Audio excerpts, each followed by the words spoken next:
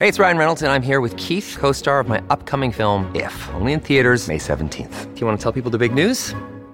All right, I'll do it. Sign up now and you'll get unlimited for $15 a month and 6 months of Paramount Plus Essential Plan on us. MintMobile.com/switch. Upfront payment of $45 equivalent to $15 per month. Unlimited over 40 gigabytes per month. Face lower speeds. Videos at 480p. Active Mint customers by 531.24 get 6 months of Paramount Plus Essential Plan. Auto renews after 6 months. Offer ends May 31st, 2024. Separate Paramount Plus registration required. Terms and conditions apply if rated PG. Hello, everybody. This is Marshall Poe. I'm the editor of the New Books Network. NBN listeners like to read books and buy them. So we thought we'd tell you that right now, our friends at Princeton University Press are having a remarkable site-wide sale. You can get 50% off books, including ebooks and audiobooks, with the code 50, F-I-F-T-Y, at checkout until May 31. You can save some real money on Princeton University Press books. I encourage you to go there and check it out. Welcome to the New Books Network. Hi, and welcome to New Book Network. This is Carmen Gomez Galisteo, and today I am the host of a new interview with author Sharon Milagro Marshall, who is going to speak with us about her latest book, Tell My Mother I Gone to Cuba, Stories of Early 20th Century Migration from Barbados, published by the University of the West Indies Press. Thank you very much, Sharon, for being with us today. Thank you, Carmen. It's my pleasure. I have to say that the book is really interesting. I enjoyed it a lot because the stories are very, very nice, and I enjoyed the book a lot. It is very easy to read, and it is a pleasure to read the book. So this book is the story of your family in a way, of the migration experience of your maternal grandparents to Cuba. So can you tell us a bit about this experience moving to Cuba from Barbados and how this shaped your own family history? Carmen, while my family's story is part of Tell My Mother I Gone to Cuba, the book isn't exclusively about my family. What it does is place the migration experience of my maternal grandparents into the wider context of the migration from Barbados and other West Indian islands in the early part of the 20th century. When industrialists from the United States of America began investing in sugar plantations in Cuba, primarily in the eastern part of the country, that was the catalyst which drew thousands of migrant laborers to Cuba. They were in search of better economic opportunities, or for some, simply adventure. My grandmother and grandfather were part of this wave of emigration, and their leaving has profoundly shaped our family to this day. When my grandmother returned to Barbados in 1936, after the death of her husband, she brought the younger children, including my mother, with her. But the two older sisters remained in Cuba, and that's the reason I still have many cousins there in Cuba. So very convenient if you want to go on holiday. You have a home. Indeed. Well, this story has been with you forever because, as you say, this is your family history. And but when did you decide you wanted to turn it into a book? And as you say, place that into a larger context, because it is not only your family's unique experience; it is part of a larger trend. Yes. I grew up with my mother and her siblings, my aunt and uncles speaking Spanish among themselves. I knew about the migration to Cuba. I knew that they had been born in Cuba. They had friends who also were part of that migration experience in our lives when we were young. But I simply accepted it as this is what happened with my family. I didn't understand at a young age how it was part of the history of Barbados and the West Indies. The genesis of the book was my PhD dissertation. And doctoral studies in history were prompted by a 1993 reporting assignment for the Caribbean Broadcasting Union. That was the first time that I visited a place called Baragua in Ciudad de Ávila province. And it was an amazing experience meeting and interviewing West Indian descendants there. So Baragua is where I began to understand the context of my own family story. And that was what inspired me to conduct more research. Yeah, well, and it is amazing. You're writing a dissertation and you find time for more research. You didn't have enough with with a dissertation. So, from that first visit in 1993 to Baragua, how long did it take to write the book? It wasn't a straight linear process. After the Baragua visit, I enrolled at the University of the West Indies in 1994 to begin my research. And I took a leave of absence from the graduate program in history from 1995 to 1996. I was in a full-time job working with the Caribbean Broadcasting Union. It was a job which entailed a lot of travel, and I found some difficulty in juggling my studies because the research is self-directed. There's no structured program of classwork or anything. So after I took that leave of absence, when I returned to the studies, I was still in full-time employment. I was conducting research at the Barbados Archives and the Public Library on weekends. And then research visits to Cuba, Jamaica, the United States, and the United Kingdom were undertaken during my vacation time. Ultimately, I graduated with a PhD in history in October 2001. And after that, there were lots of changes in my personal and professional life. As a result, I didn't make any real effort to publish the research until 2015, when I approached the University of the West Indies Press. And the book was published by UE Press in 2016. And something that I find curious is that you mentioned in the book that the children of immigrants in Cuba, they still keep their parents' accent. Do they keep other traditions from Barbados? That was among the most amazing things to me, because while I was on assignment in Baragua, I interviewed a gentleman by the name of Joseph Atwill, and he had a distinctly Barbadian accent. And then I discovered that he had never been to Barbados. I was really intrigued. And then he told me, well, my sister Maridel is in Barbados. She lives just across the road from the Barbados Community College. And that's where I made that connection. So the descendants of the original migrants, in addition to speaking English with their parents' accents, still cook some of the same foods that their parents or grandparents cooked, recipes that they had taken with them from Barbados. Then the folk songs which were taken to Cuba can still be heard in Baragua. And the maypole dance is still done on special occasions. And of course, the game of cricket is another West Indian legacy, which is still present in Cuba. Yeah, and it is amazing because they are already born in Cuba, and it is the traditions of the parents or the grandparents, and they still keep them intact. So it is very curious to see that they still retain something from Barbados.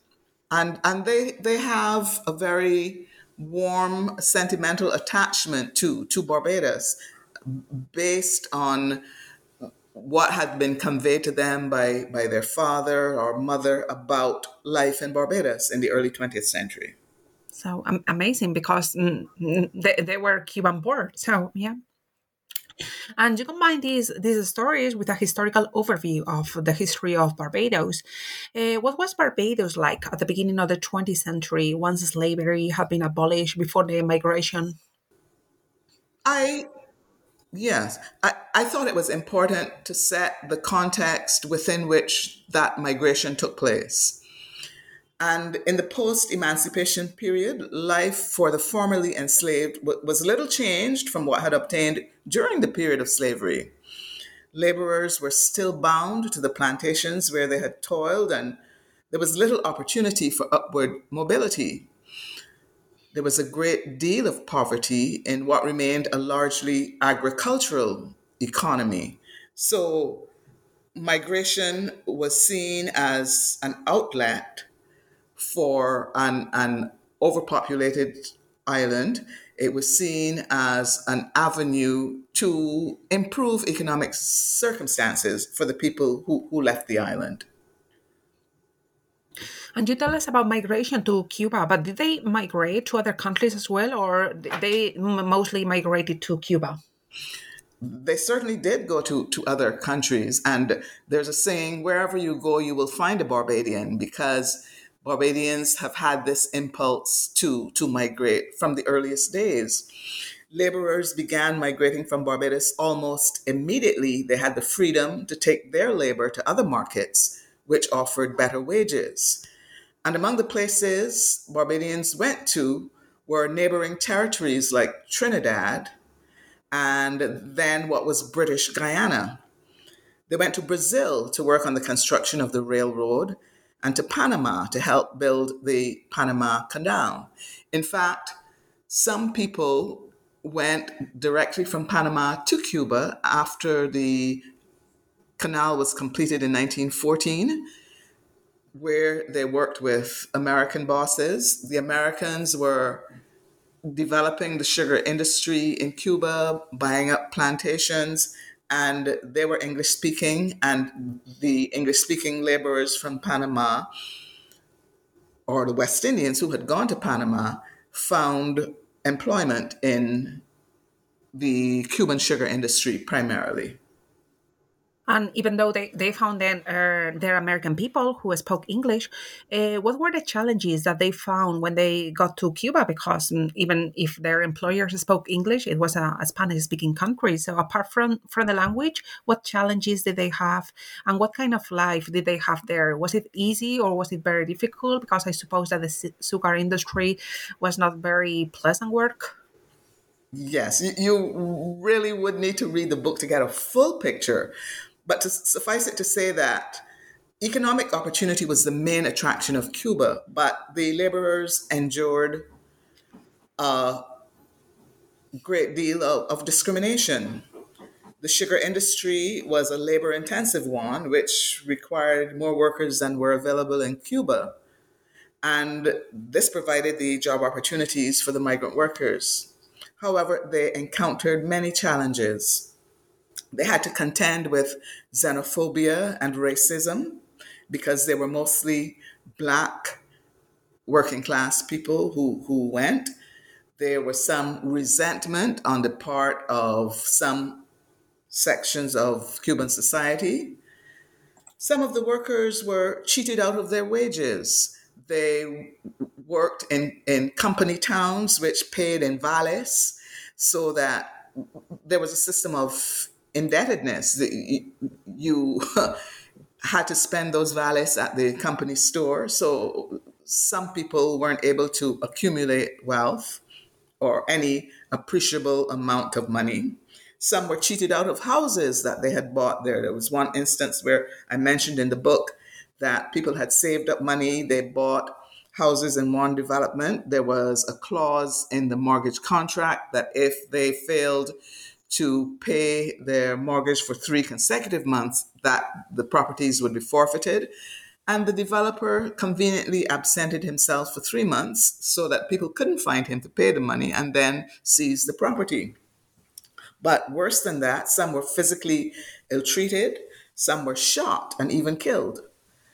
But despite the challenges, many were able to build decent lives for themselves and their families.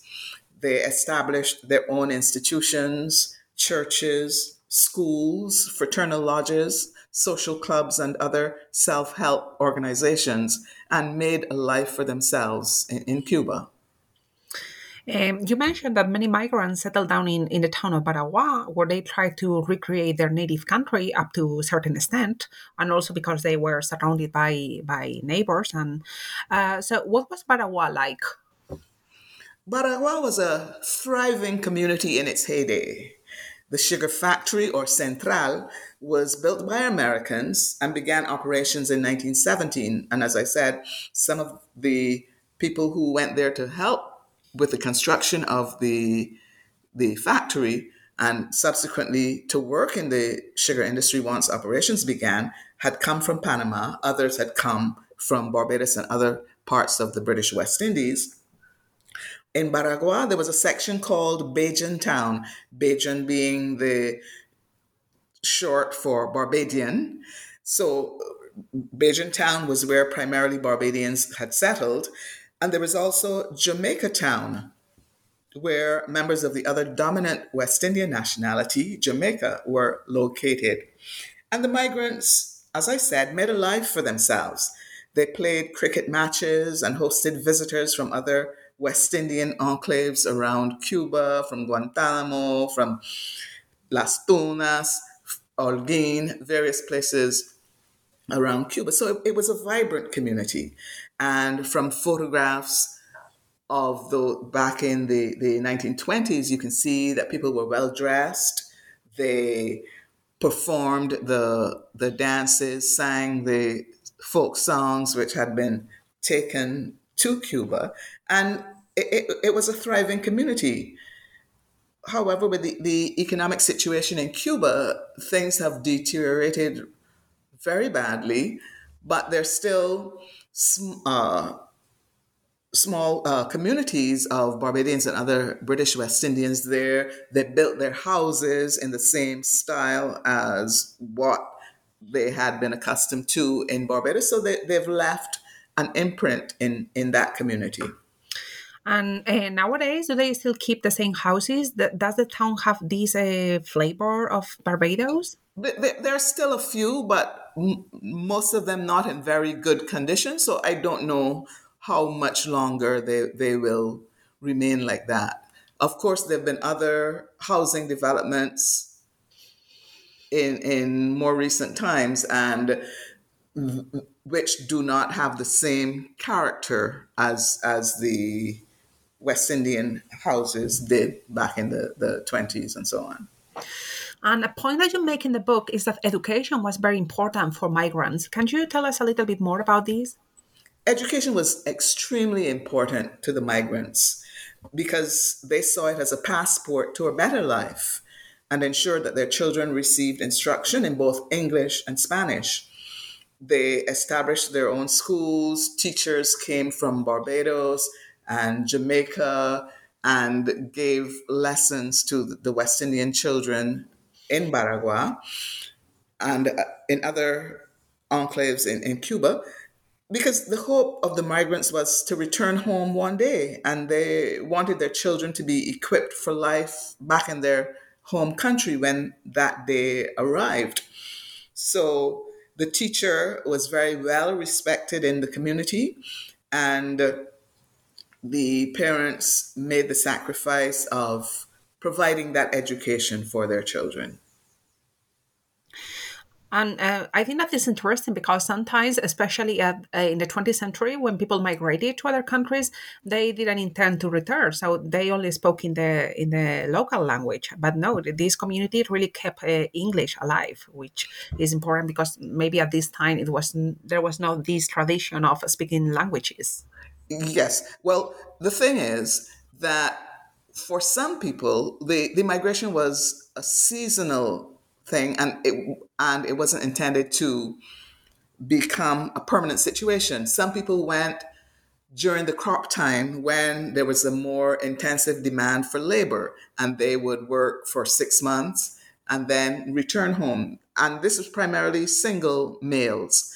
But eventually, wherever people are gathered, you fall in love, you get married, and time goes by and you remain in that situation. However, and life gets complicated, and children are raised in this country, and yes, indeed. And when you were compiling the stories in the volume, was it difficult for you to get people to agree to share their experiences with you, or no, they were talkative and chatty? Well, some people were more difficult to persuade than others. But once they committed, I got their full cooperation, and they shared family photographs and letters that really brought the experiences alive.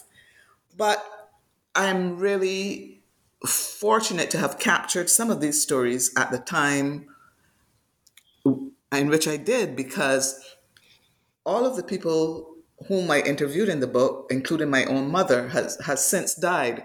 So that history of the interaction between Barbados and Cuba is preserved in a document which can be read for generations to come. The earlier returnees to Barbados, some of them were quite reluctant to speak about their experiences in Cuba because of the difficult circumstances that I mentioned just a short while ago. And I'm very fortunate to have been able to capture some of those narratives about life in Cuba for Barbadians and other British West Indians. And in general, what is your feeling? Do you think that when people recount their experiences, they sugarcoat it, or they have because many years have gone by, do you think they have a very rosy tinted opinion of what happened, or on the contrary, they remember the difficulties and the hard times? Because on the one hand, it was hard, but on the other is your young years when and everything. Yeah, I think people were quite honest about what they experienced. As I said, the older generation had been reluctant to talk about it because the idea was that you leave for better, and the expectation was that you would come back with more money than what you had left with. And this was not always the case. There was a bank crash in 1921, and hundreds of people lost their deposits, and the West Indians were among these. So there was reason to be bitter, to be dejected, and so on. But what is captured in the stories is people's resilience and how they overcame the challenges and were able to thrive despite them. And what are your favorite stories in the book? All of the stories provide some insight into what the migratory experience and life in Cuba were like. However, for me, the most compelling narratives are the ones told by Rufus Hoyt, who stowed away to Cuba as a young man. And it was from Mr. Hoyt that I got the title of the book, because he didn't have his mother's permission to leave. He had gone to the agent and bought a permit to go out to Cuba, and she took the permit back to the agent, got the money back, and he went off to watch other men in the neighborhood who were leaving, and then he got a ride out in a small boat out to the ship where the men were, and he climbed on a rope, climbed up onto the ship, and told the man who had brought him out on the boat, "When you get home, tell my mother I'd gone to Cuba." So his stories was really fascinating. Yeah, and it is amazing that people still keep in touch and in contact, because it looks incredible. But if you wanted to send your family back in Barbados a letter, it took time. It was not instantaneous or everything. And that is something I tell my young students. Yeah, but migrating at this time was very, very complicated. Ships were not what they are. So journeys took a long time. And then you couldn't call your mother and say, I am fine. Yes, yes. And one thing about the West Indians, they, from their whatever they were able to save, they sent money back to the relatives that they'd left behind. And amazingly, they would put money in postal envelopes and send back, or send by other people who were traveling back to Barbados. And Maradelle Green's story is also really exciting for me. She spoke about participating in a beauty contest. She was one of the persons whose parents settled in Baragua. And of course, the story told by my own mother, Delcina Esperanza, about her childhood.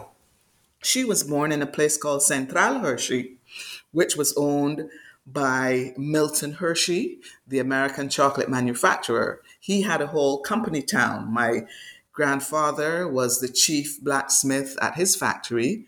And my mother has had, since she is now deceased, wonderful memories of growing up in Cuba. And she came to Barbados as a 9-year-old, and she still remembered that. She did not return to Cuba for 53 years. The first time she went back was in 1989, and I went with her on my first visit to Cuba, and I met some of her childhood friends, and it was really quite an emotional experience. And would you say that the majority remain in Cuba or just the opposite? The majority return to Barbados in the end? It's difficult to say if it's the majority. I imagine half and half. In 1935, there was legislation introduced into the Cuban parliament to forcibly repatriate non-Cubans. They initiated legislation 50%, la ley de 50%, which stipulated that 50% of the persons employed in Cuba must be Cuban nationals. So the migrants who didn't have their papers to remain in Cuba had to leave. So they eventually returned home, and some remained in Cuba. So, what about the migrants who returned to Barbados? What challenges did they face because they had to readjust to their native country after so many years of absence? So, what difficulties did they have? My maternal grandmother was among those who returned. She came in 1936 as a widow with 5 young children, and this had its own challenges. In those days, Cuba was much more developed than Barbados was. And the children had been used to having electricity in Cuba. There was none in their rural communities, so it was very dark at night, and they cried. They wanted to go back to Cuba. They spoke Spanish amongst themselves, which made them the objects of curiosity for their English speaking schoolmates. And sometimes they would be commanded to speak Spanish for the amusement of these English speaking children who did not understand the language, but found it fascinating that these children in their class had the facility of another language. But generally, there were questions of whether or not the migrants would be accepted, how they would be treated, were they Cuban or Barbadian, this whole issue of identity and belonging. And these were questions that remained even up to the present day. And I explore these themes more fully in my most recent book, which is called A Return to Roots, Cubajans in Barbados, which was published by UE Press in 2022. And inevitably, there are comparisons between Cuba and Barbados. Barbados at the moment is the object of desire for the descendants of some of the original migrants because there's been that reverse migration. Children and grandchildren are coming to Barbados to establish themselves in their parents' or grandparents' home country in order to avail themselves of better economic opportunities than are available to them in Cuba. But they're not always accepted. There's a slight accent when they speak, and questions from other Barbadians, well, do they belong here? Are they Barbadians? Or are they foreigners? And they've had to make their own way in Barbados. Many of them have worked in the education system, teaching Spanish at the primary level and up to tertiary level. So they are making a contribution to their foreparents' country. So this is the end of the interview. Thank you very much, Sharon, for being with us today to talk about Tell My Mother I Gone to Cuba, stories of early 20th century migration from Barbados, published by the University of the West Indies Press. It has been a pleasure. It has been my pleasure. Thank you so much for having me on the program. Thank you.